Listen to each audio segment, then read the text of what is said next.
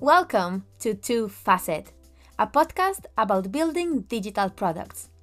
Hosted by Matt Mikulski, product manager, and myself, Juncal Gonzalez, product designer. Join us to listen to our conversations about product development and how each role sees it from their perspective. Let's start.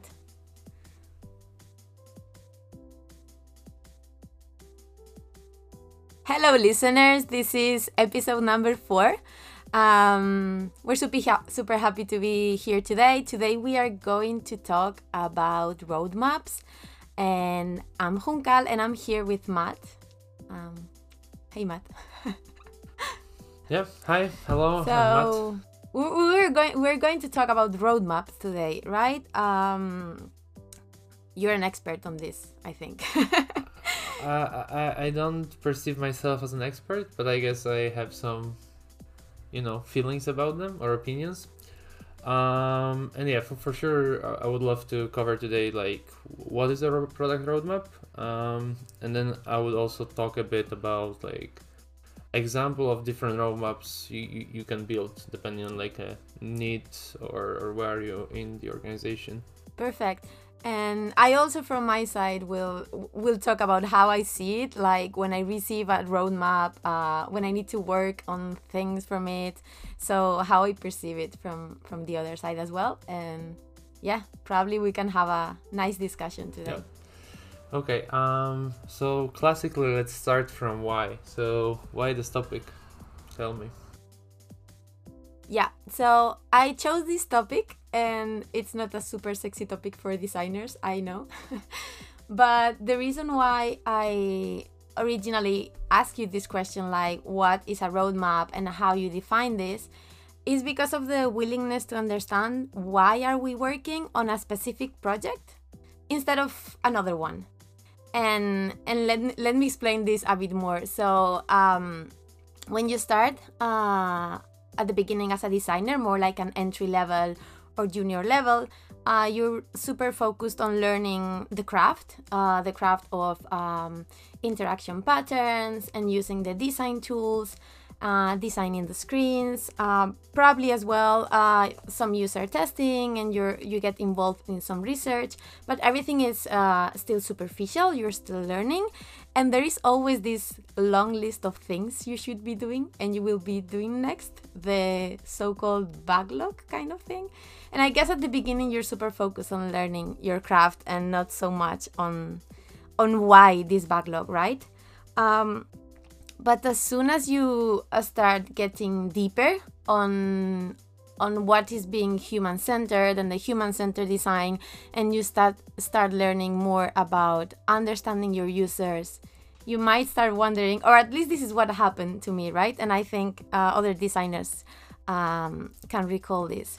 You start thinking, okay, this user has a lot of problems to solve, right? So there's a lot of things I can do with my product to help this user. So why are we focusing on this feature, on this product, on this list of things to do instead of other ones? And I guess this comes from the roadmap. Yeah.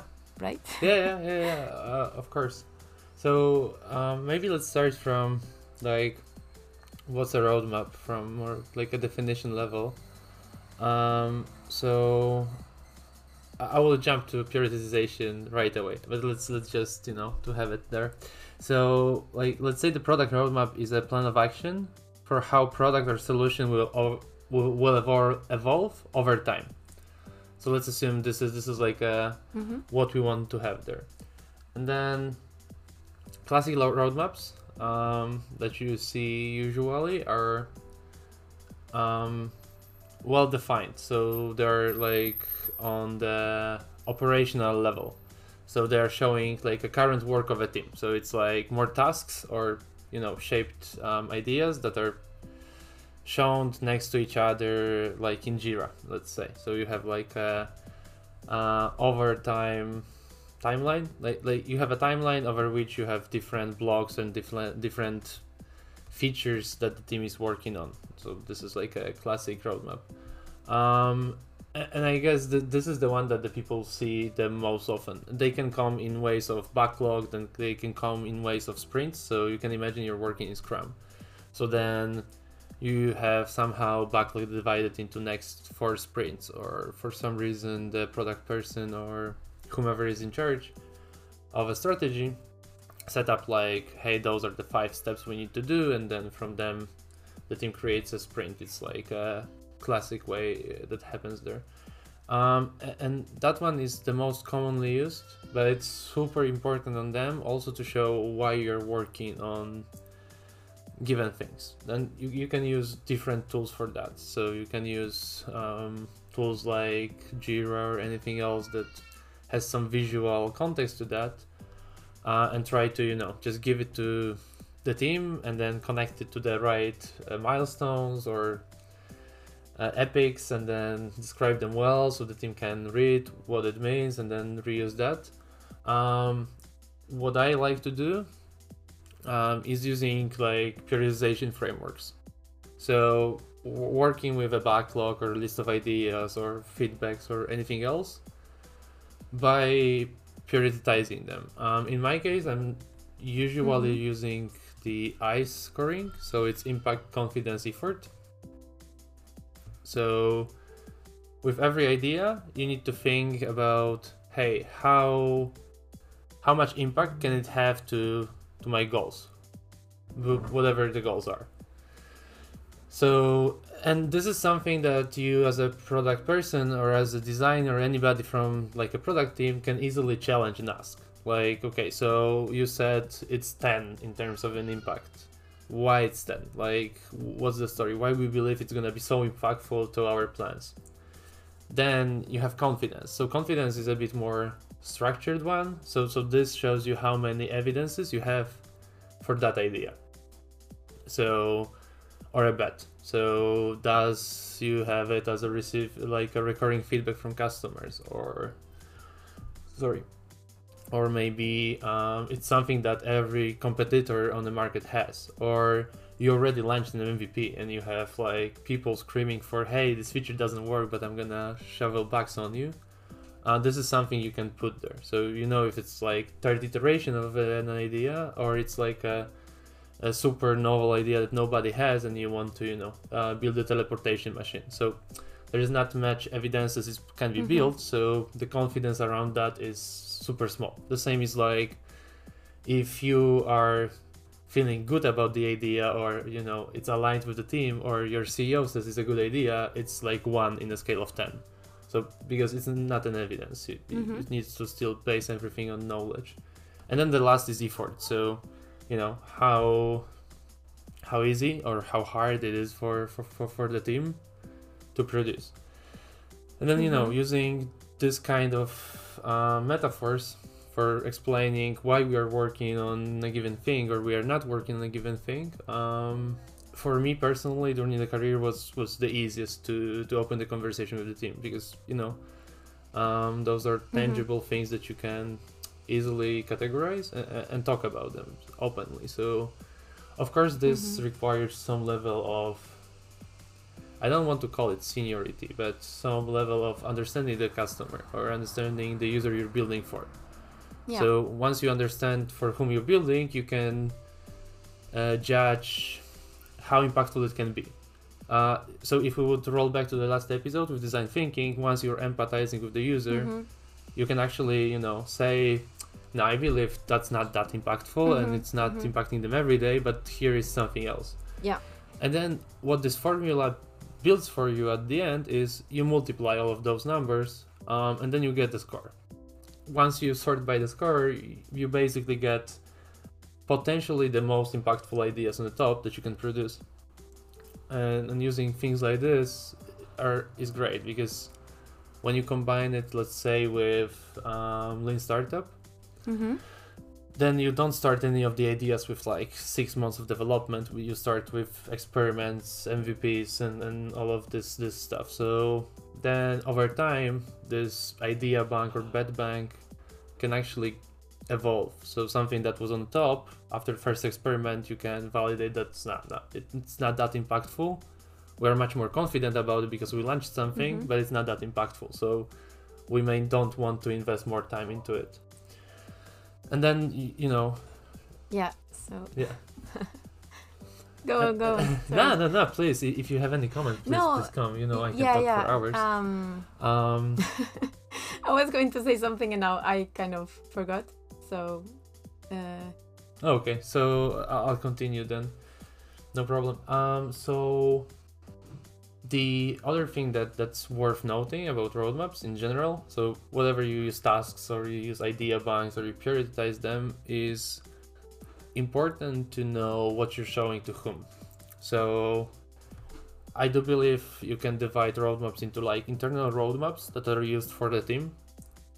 And then usually there are some on some level of like technical tasks. You can call them to-do list, you can call them backlog, you can call them a roadmap, but you see on like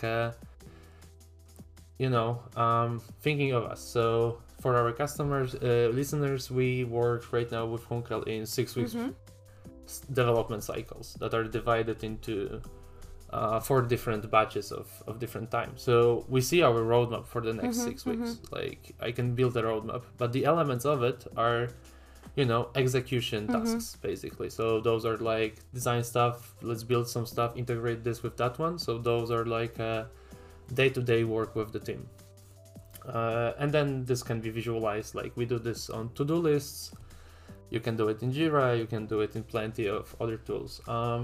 Then the other level of a roadmap I believe that should exist is this problem-centric one, or strategy level more. So you zoom out a bit from we are building features to why we are building those features and how important it can be in a longer run. So an example may be, in our case, we are working on a software that's international, but have heavy customizations per country. Like coming from legal perspective, we need to work a bit differently in a given country. So whenever we are working and thinking about strategically, we don't think about prescription in Poland. We think about prescriptions in general, and then that's gonna require a few steps, and it's gonna be 6 different prescriptions. But then we know and we can map like how impactful it's gonna be for a whole business. Or we can think about things that we may build for one country and prioritize that for country, but maybe there are parts that can be reused. So if you zoom out and start thinking about them in more like, abstract pieces of like, hey, how to build it for those 6 countries and how we can scale it there, and try to get less detail from it, I guess. This is super interesting. Then the prioritization is also different. Yeah, and the prioritization is also different. And this is kind of a roadmap you use more for talking with executives. Okay. Let's call them this way. So, in case when you want to talk with like sales manager or sales director or whatever title this person gonna have, it's much easier to talk with him about, hey, we're gonna offering this and this in those countries, and those are the pieces, and this is why we want to do it. The same with the marketing. So it's not that important for them how the prescription works. Like, I mean, it is important at the end, but at like strategy level, it's not that important. It's important of the fact if we're gonna have it and it's gonna be legal and it's gonna be on time. So for them, it's you are thinking more on a problem level, not the ideas or how the solution is gonna look like. And then you have yet another type of a roadmap that's like a sales roadmap, especially in the companies like ours that are heavily sales backed. You have a sales roadmap when they are super interested into features in time, so they don't care about problem we are solving, because we work with zooming out and thinking about problems from ideas and trying to shake the market. But they hear from the doctor like, hey, I need the feature A, and it's named for this guy, how it's gonna work and stuff. They don't care. They just want to have it and say to the doctor, hey, it's gonna be in a month, or say it's not gonna be in 6 months. Okay. So and then you work again a bit on tasks, but you communicate more those that you are sure about delivery of them. So once you can start, delivering in like predictable time as a team, then you can start communicating with the sales team, and it's also easier for them then. And the communication about the product and everything else is a bit more coherent, let's say, in such cases. But so we're talking of 3 levels of roadmap here. One, the strategic level, more for the management, or maybe like the higher part of the company. Then another one for the team, and then another one for the sales. But I understand they are not 3 different ones. It's like different ways of communicating it and different levels of the solution, right? Yeah. Okay. Yeah, exactly. And then those are forms, and the rest is tools. So anybody can have their own tool set of I using software A and I use software B and I just run it in Excel. So everybody picks their tools, but the general idea is the same. Then there's also 4th one that we unfortunately don't do currently in Doc Planner, which is the customer's roadmap. And that one is a kind of different one. So usually you curate that one a bit more. So you carefully pick features you show on this roadmap that is like customers public available, to hype them about these features. I mean, there are different approaches. Of course, you can just do plain roadmap of being transparent and showing everything. But usually the practices, those are the more beautiful ones. So you use a bit more software and design there.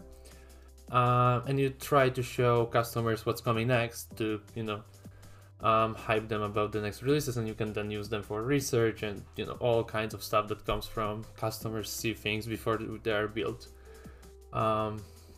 Wow. Yeah, this is something. Okay, what you're showing. I had some experience with, but yeah. No. What you're showing to whom? This is the super interesting point I just learned, because as part of the product team, I'm super used to just the one you communicate to the team, and this is the one you said you use the impact, confidence, effort score to communicate, right? Which one to choose? So from my experience, when you've been in the team communicating the roadmap with this impact, confidence, effort framework, I think this is super valuable, because in these agile environments, and especially in the digital products, and if you're on a startup, you work surrounded by uncertainty, because a lot of times it's the first time you do something with the technology, or the first time the user is going to receive that product or that feature.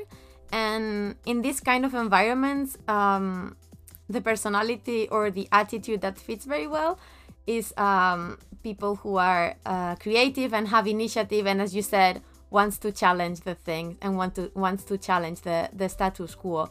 So I think it's super interesting that how the decision is made with this scoring is well communicated, because as part of the team, I want to know I'm contributing to an outcome and why, right? Rather than just picking a task or picking a ticket. And that's basically honey to my heart. I mean, that's something that I believe is crucial in any product team. I know it's not the main topic, sorry for super quick off topic, but the motivation in a product team to understand why they're building should come always first. Like this is the first job when creating a team, is to try to create this motivation that people don't just come and do tasks, but they understand why they do those tasks, because then the tasks are not important. Like any tasks you will create upfront whenever you want to solve any problem will change over time. So it's either you architect for future or you just discover over time, and usually discovery is just much better and easier for you to handle with the stress. So once the product team thinks in a way of why I am building that and understand that fully, you're gonna be much happier. And the solution as well are going to be better if you understand the why, instead of just receiving a detailed described task. So for like a super simple example, we are working on a feature for printing the medical history, and if the feature to do is a button on the top right corner of the screen to print, that would be more like a task rather than the user needs to print some documentation. And then this opens for a better solution, because maybe it's not a button or it's an action that can be placed somewhere else. You know, it opens the team to find a better solution, and also promotes the customer-centric mindset, right? Because you've been thinking about the impact this will have probably on the user, right? So yeah, then all the team is thinking about the user, about this impact that we can have in his life with this change in the product. Yeah, and that's every time much better. I mean, there are teams that need to work on the tasks level. There are technical stuff that's like well defined, and you are not reinventing the wheel. You just need to upgrade some stuff or refactor parts. But yeah, but even in such situations, from technical world is like, when you want to refactor stuff, you super understand what the hell you're doing and like why this is burning and why you need to do it, because it's always pain. Like, there's not many people that want to work on the old code and make it better. So you need to understand why you're touching that, especially like in the bigger systems that are a bit more complicated over years. In this explanation of the why, the storytelling is super powerful. I can tell as the receiver in a way of the message. So I can tell the difference when there's a good storytelling communicating this decision of the impact. So you tell the story of the why. So yeah, just something I wanted to say. Yeah. Good. Yeah, and I was saying a bit about roadmaps, like maybe not roadmaps, but I mentioned a bit refactoring and like, let's call all of this technical debt. So maybe we could move on. I know there is a topic on our list about roadmaps and legacy. Yeah. So from my experience as a designer, when you work in Agile, you unfortunately produce some UX legacy always, because you move super fast, and then as a designer you're aware of all this legacy you've created and that you are creating, and you want to fix it. You want the smoothest experience for the user, but then which one to fix, right? Because you're generating it on different parts of the product, on different areas, and design, it's not standalone, separated from the business, from the strategy and everything. So you might be seeing a screen that you don't like because it was badly designed, or it was not super good design at the moment, and you want to fix it. But maybe if you don't connect that into the strategy, into the roadmap, you are in the risk of putting effort and putting your work into a screen that may be soon deprecated, because maybe it doesn't have an impact on the user. It doesn't have much value in this moment with what the product is offering. So yeah, from my perspective, I would say it's super useful for the designer to be aware of the roadmap for two things. So one, if he's looking to remove UX legacy and do a redesign and improve some areas of the product, if he does it connected with the roadmap, which is what we are doing now and what we are going to do soon, it will have a bigger impact on the product and on the user for sure, because this is like where we are going as a business and as a product, to have the bigger impact. That's that on one side, and then on the other side as well, it's a super good opportunity to, when you are adding a feature on a screen, to take the opportunity to then remove the UX legacy on that screen. So if you're following the roadmap, you can take the opportunity of touching the screens we are touching on the roadmap, to have a bigger impact on the redesigns you do. One more tip I would give to anybody that wants to advocate for any of this kind of a change. So, for example, technical debt or some UX legacy or redesign, those projects are always hard to sell to anybody and even harder to measure and all of those things. So let's think about it as a debt. So when you take like a loan from a bank, there's two ways of paying it up. So you can pay in installments like every month and pay all of the interest to the bank and things like this. So, or you can pay a bit more every month and maybe pay it out a bit faster, and then pay a little less interests, and it's gonna be a bit less painful in the longer run for you. So thinking about tasks or strategy or roadmaps, you may either keep iterating over things, and I don't believe this brings any. So let's say you have a lot of screens that are not that coherent, so you don't have any design system, any UI kit in place and anything like this. You may work on all of them, iterating them from time to time, and then hey, one day I will replace this screen and then another screen gonna be replaced. And it's gonna drive you to something. But I believe that as with loans, you're gonna pay a lot of interest along the way, and it's not gonna be that smooth. So what I like to promote a lot is trying to do a bit more paying than the regular installment would be.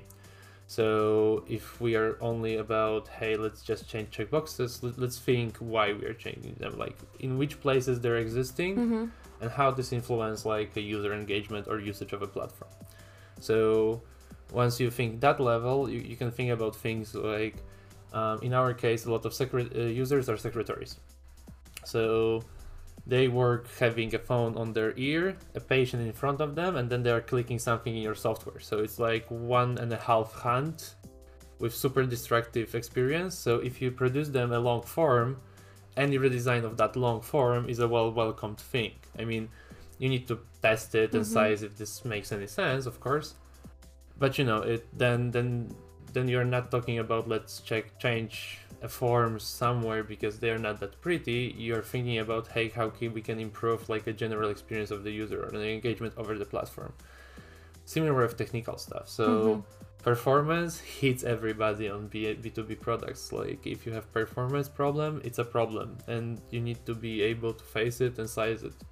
And if it's not really a problem of performance, then maybe it's not that important. So trying every time to, whenever you're thinking about legacy, grouping that in a bigger use case, or trying to connect it back to user experience. Exactly, yeah. Which is, but all of those measurements like, NPS, CSAT, engagement, usage of a product, like all of this comes with, are impacted by those little UX legacy or technical debt things. But what usually happens is the teams are thinking at the solution level. So it's like, hey, we need to redesign something, or we need to refactor that part. And it's like, I know that people sometimes face problems with these ideas that they are not in any time done, and it's like, technical debt or UX legacy keep being there for years because nobody cares about them. So my tip is, once you try to connect it to why, as we are talking today, it's much easier to translate to executive language, and then you can actually impact the company goals, or you can find the time for such changes. This is a super good tip. It's not easy to do, I would say, but it's super good, at least to start being aware that the redesign or the refactor per se, just as a standalone, doesn't bring any value really if it's not connected to as you said, to moving the metrics of the business forward, or to solving a user problem that will have more impact. Yeah.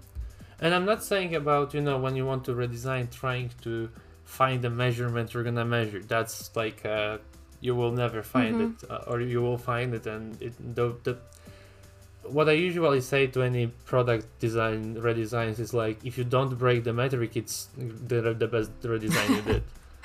So if any metric doesn't go down, it's amazing. So you changed it, it's probably smoother, and it's great. If you try to find like a value to design change, it's not that easy most of the cases, because it's impacted by 25 different things. So it's a combination. Those problems are wicked, as we were talking. Like, they're not just this checkbox was pissing me off. Like, this happens a lot of times also, like with just wrong decisions. But a lot of those problems are impacted by something else, like the problems that are shown usually in measurements of actions or stuff like this. Yeah. So, system level thinking. Yeah, so as you were saying, we have our list of topics and we're like connecting from one another. So, as well as the product grows and it becomes bigger and bigger, as a designer, you need to start having this system thinking. So start having this vision that the product it's made out of different parts that connects, and probably these parts are handled by different teams, right? So everything becomes more and more complex. And understanding what's going to be next, which in a way the roadmap it's telling us this, helps us have a vision of the system and a vision of where we are going, and how the solution we are working on right now can fit in the current product and will fit in the future. Sorry. So let me give you a super simple example. This summer, during the pandemic, we were working in the video consultation tool for the doctor. And I remember, well, the roadmap at that time was done super fast. I remember, because of the situation. But the thing is that it's a super simple example. You're designing the video consultation tool, and you're placing the buttons and the different parts of the video, like the camera, the silence, maybe share screen and stuff. And I remember there was this conversation like, are we going to add a chat in the future or not? And it was super important to know that we were going to add a chat, that we decided that in the future we will do that, because then the whole screen might change based on that. So you need room for the chat, you need room for the user to interact with that. So understanding what are going to be the next features that will be added in the near future, because you don't really know like what's gonna happen in 2 years, helps you create much more scalable solutions, and as well helps you reduce this UX legacy that you always have. But if you at least know a bit what's going to come in the future, you can think of more scalable solutions that will produce less legacy, and it will help you as well in the creation of interaction patterns for your platform, because even if there is patterns are super important. Patterns are super important. Yes. Yeah. Why would you say? Yeah, I was going to say that patterns are also super important, like product level. So, at some point when the company grows and the product grows and the system is really huge, you need to have some fallback mechanisms. So you think about the ideas, and then you should have, or it's much better when you have patterns for them. Let's say from easy ones, like if you're showing someone reports, it's like precedence. So you know how reports you look in your system. So it's easy to produce another reports later. From design perspective, or like from even product perspective, reports are solved problem. You can throw new ones. There needs to be solved from what data gonna be shown and stuff like this, but the solution itself is gonna be similar. Or in our case, we also have something that's like external applications, right? And then our own applications that are additional applications. So, and different people are building them in different moments from different places. So we needed some patterns. So we know that now they have wizards, and you have screens to authorize them, deauthorize them, and all of them are in one place. So whenever you want to build like an additional feature to our software, it's defined how the process is gonna look like. So you don't need to think about how the wizard should look like, because they're already designed. So you just take the UI kit and you reproduce that with your data, and the problem you want to solve is just the application itself, not the setup process and everything else. So, or from technical side, it's like you want to log in users with Google. For any framework on the planet, there is a solution made for logging in with Google, and it's just 5 lines of code and you're done, everything's good. So patterns are amazing. Yeah, there are patterns, as you said, that are like common to different applications in the market that we all use, but then there are the ones that you generate, as you said, for your platform. And these, they are not only, so you were saying it helps us like work more efficient, faster, you already have the solution, but it's also super good for the user as well, because he has like less cognitive load, let's say, because the user already learned how to do something in the platform, and it's gonna be the same all the time. But for this, you really need to have a super good sync with the other teams, because there are like different roadmaps for each team happening at the same time. So you need to be careful you're not creating a feature, creating a pattern, and at the same time in a different team someone is solving a similar solution but in other part of the product, and it's creating a different pattern. And yeah, this is something that we need to take care. Yeah, and synchronization is important on any level. So the same like on product managers in Doc Planner. So for example, what we do is we try to set the team's goals in a way that they're taking the full responsibility for the domain. Not the domain technical means, but it's like you need to generate patient bookings. So that's your goal. So yes, the easy one is the online calendar, but you can do 20 other things in SaaS that also gonna generate patient bookings in a way. So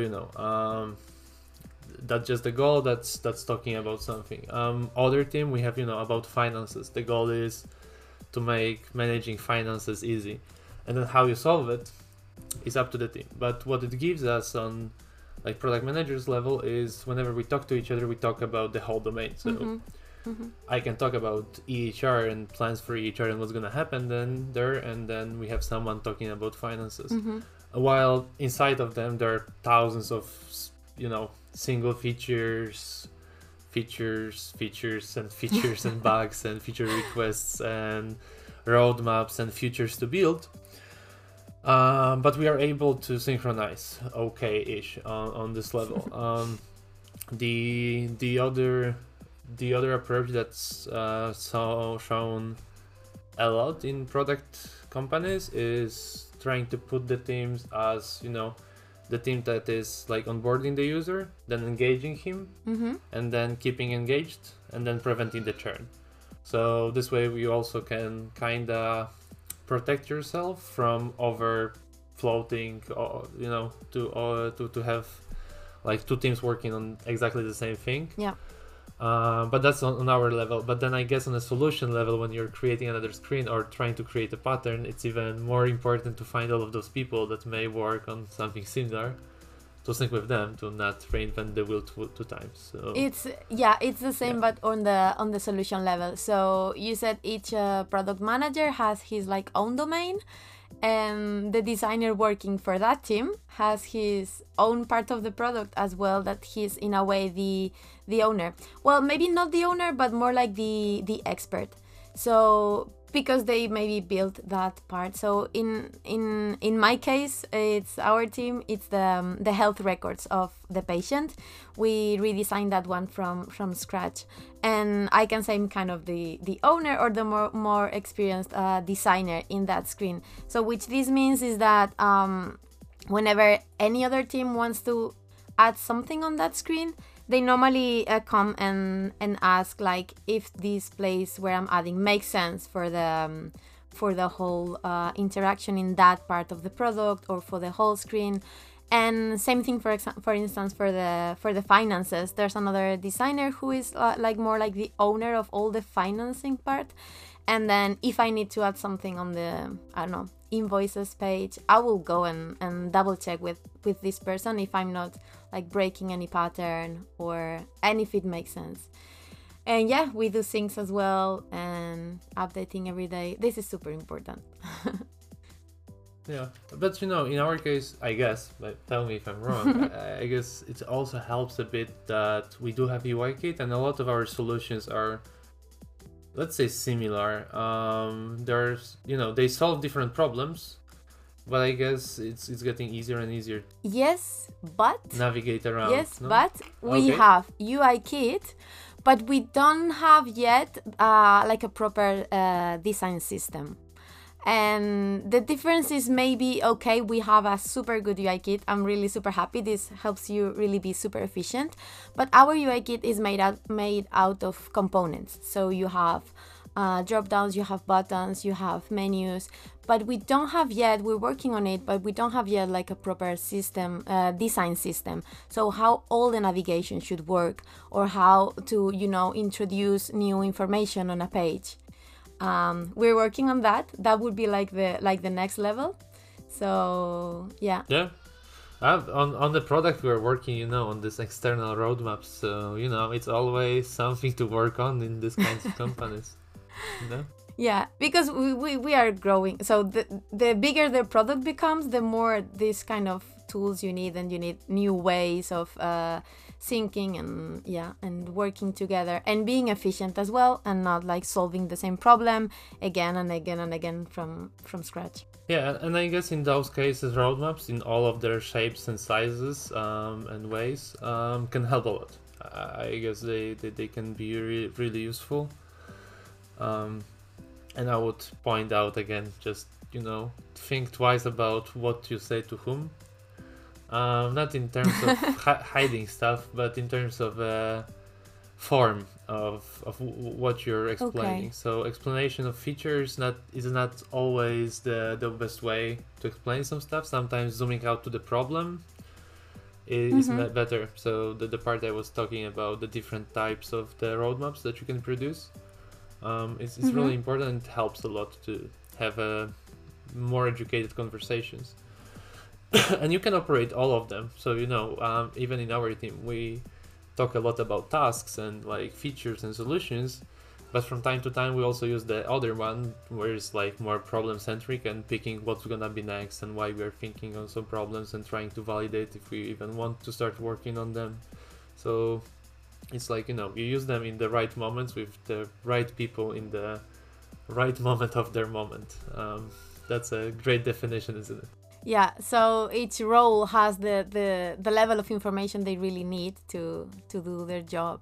Yeah. But on the one that it's more close to the solution, the one you would share with the team, or the way you would share it with the team, on this one I would say that it's so one of the core skills of the designers is problem solving and ideation. And so I think that there's a risk when doing this roadmap for the team level to give a solution too much detailed or too much solved already, because then you're losing the opportunity to I don't know, to make the most out of the team to probably find a better solution or a different one. I believe in two things. So I believe in laziness.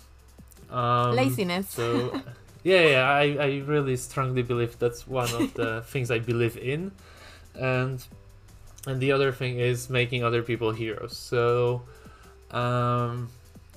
so the first one, laziness, is like I'm a really lazy person. So building a roadmap for a team to execute, like building tasks or sprints or anything else, is I don't want to do it. Like it's easy. I really don't believe I'm the best person, and I'm bored when I'm doing that. And then the other comes from Reid Hoffman, that believes like if you make someone else's story like a great story and that person gonna be hero in their story, you're gonna be fine too. So it's much more important about making others being heroes in their stories than making yourself a hero. And creating stuff and being this wizard of us. So the common practice I do for whole my life is letting the team create this. Like, in our case, it's always, I'm not writing any tasks, but they always exist. Like, at some moment you create a task, and I use it as a short-term roadmap for myself, think like what we have there, what we don't have, and when more or less it's gonna be delivered. And it is produced by you. What I produce and what I share is more this problem space, and like, hey guys, we have those problems, and I like problems. I like defining problems. I like thinking about how these problems are bad and impactful people. And then, you're the ones that can create the solution, and everybody's there having like, being a hero in their own story. And I'm, as a product manager, I'm much happier seeing the product team showing the features and understanding why they're important and how it's going to change the behavior of the user and how it's going to impact the goal, than people showing on the demos that, hey, we did the feature, it works like this, thank you very much. So, and you can see it, like years ago when we had demos, we're much more centric about the solution and what the solution does. When we now record Loom videos, and you're our main YouTuber here, you start with why we built something and how it changes and what they can do with that, and not, hey, we have a drop down and it has 5 options. No, it's not that important. So it's a different mindset. And then according to this mindset, you pick the roadmap.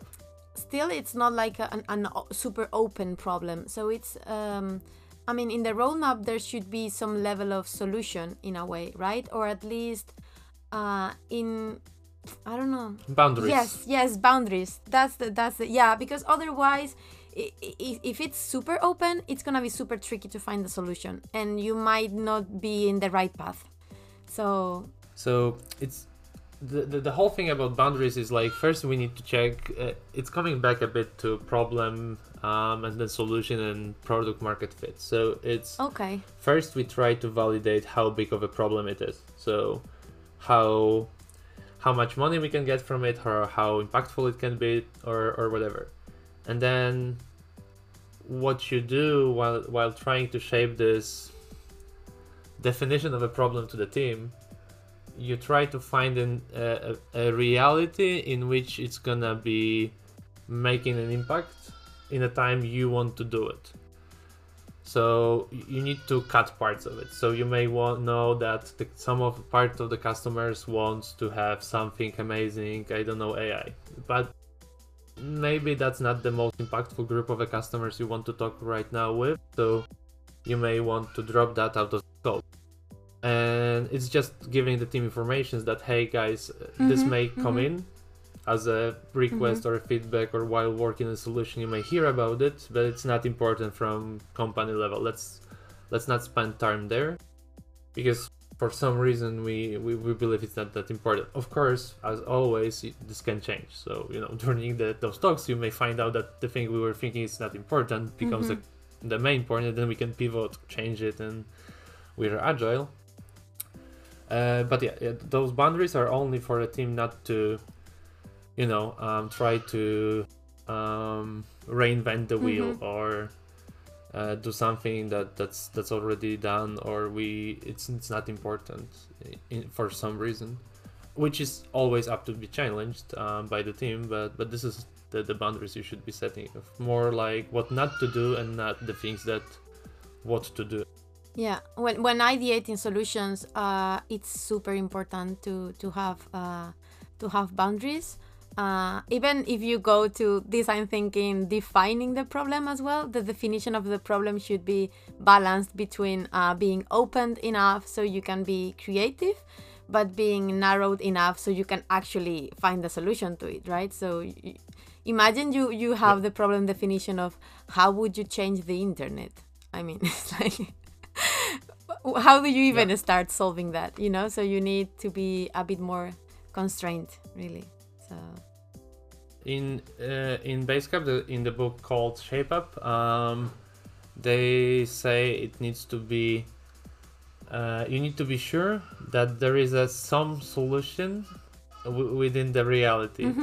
So you're like, okay, so if they build anything around this, it's gonna solve problems. Like the boundaries are close enough that whatever gonna be built solves something, and it's worth solving because you're talking about bets and it's a lot of time, and we should be spending time on things that make sense and not. So the one other thing I wanted to mention which I find I don't know, interesting, and it's also something we need to pay attention to as designers.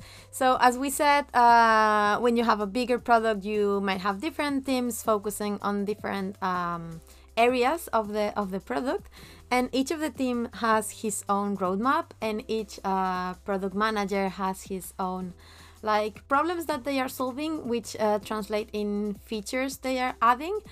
And so the thing that happens sometimes is that whenever you're releasing a feature, you feel like this is the most important feature, right now, because it's the one I'm delivering. It's new for the user and it's solving the problem, and you're adding that to the screen, and you want it to be super prominent. But then another team comes with the next one, and they want as well to be super prominent because it's now the new thing, the very important problem they are solving, and it can continue like that.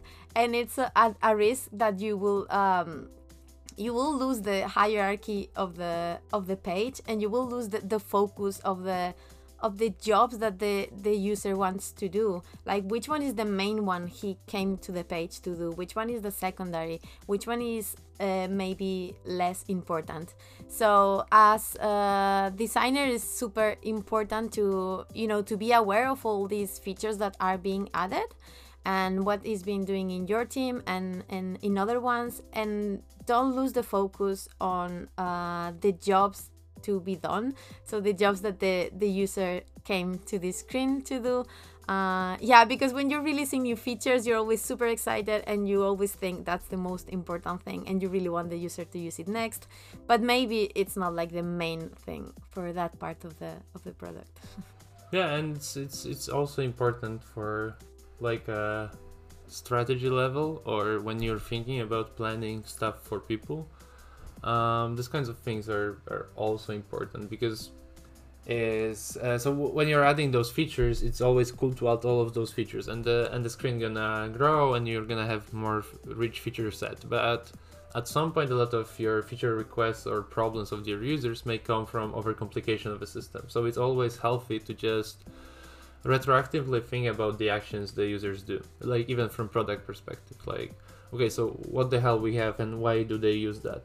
Because at some moment when you have enough features, there may be opportunities. So sometimes maybe a redesign of 3 features combined may bring much more value, because maybe it's just like one job that now lives in 3 screens, but you didn't have those 3 screens earlier, so you didn't knew that this is like a one job that now can be like redesigned or rethought. So it's always worth looking back and then checking like what the users really do there, because one thing is the redesigns, but automations, things like this. So once you have those features, I really like start removing it. So okay, you've built everything, so now think about how you can make the screen blank and just so it's like, I would like to learn German, but I will spend 0 hours on learning it.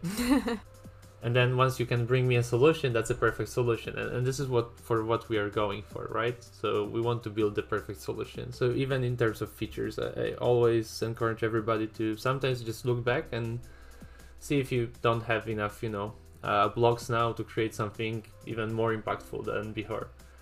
In cases of companies like ours, where we have like tons of products right now, and 2,000 people working, so that's like enough creativity to reinvent stuff from time to time. Yeah, I really liked what you said about removing things, because as well in design there's this tip for, well, I don't know, for good design in a way, which is try to remove as much as you can in the screen until you cannot remove anything else, and then to simplify.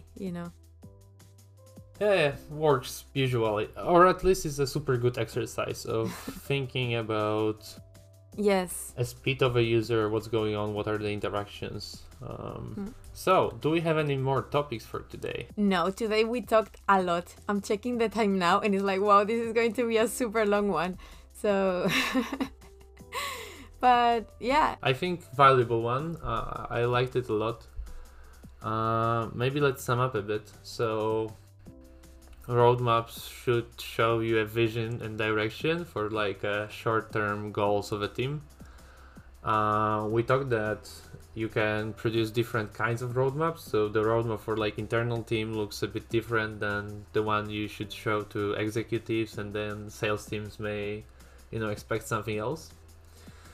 And the main tip from the product guy today is really think about the form of the information you're showing connected to the person. So think about the context that the person is working on, and use the right one when showing the roadmap to show the right value for the audience. Exactly. And you also explained the tool you use for measuring for prioritizing. Yeah. So the impact, confidence, effort that you use, impact, confidence, effort, the I scoring, to communicate to the team and to prioritize the backlog.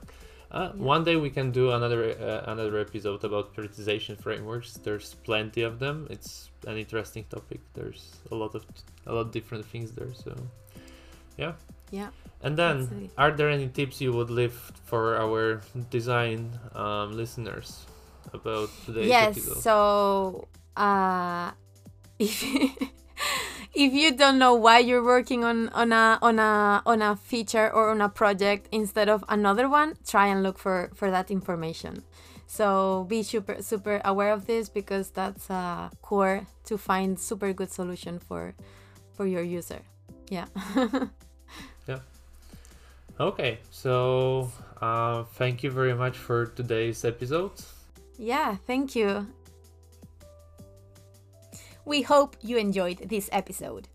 If you want to continue the conversation and challenge our thoughts, mention us on Twitter. We are at 2Facet Podcast. If you have any questions you would like us to answer in the next episodes, send us an email to 2facetpodcast@gmail.com. And if this content was useful for you and you would like to support our work, there is a few simple things you can do. Share it with anyone you think may benefit from this content. Subscribe or follow the podcast in the platform where you are listening now. And if you are on Apple Podcast, a rating and a review will be much appreciated. Thank you for listening, and until next time.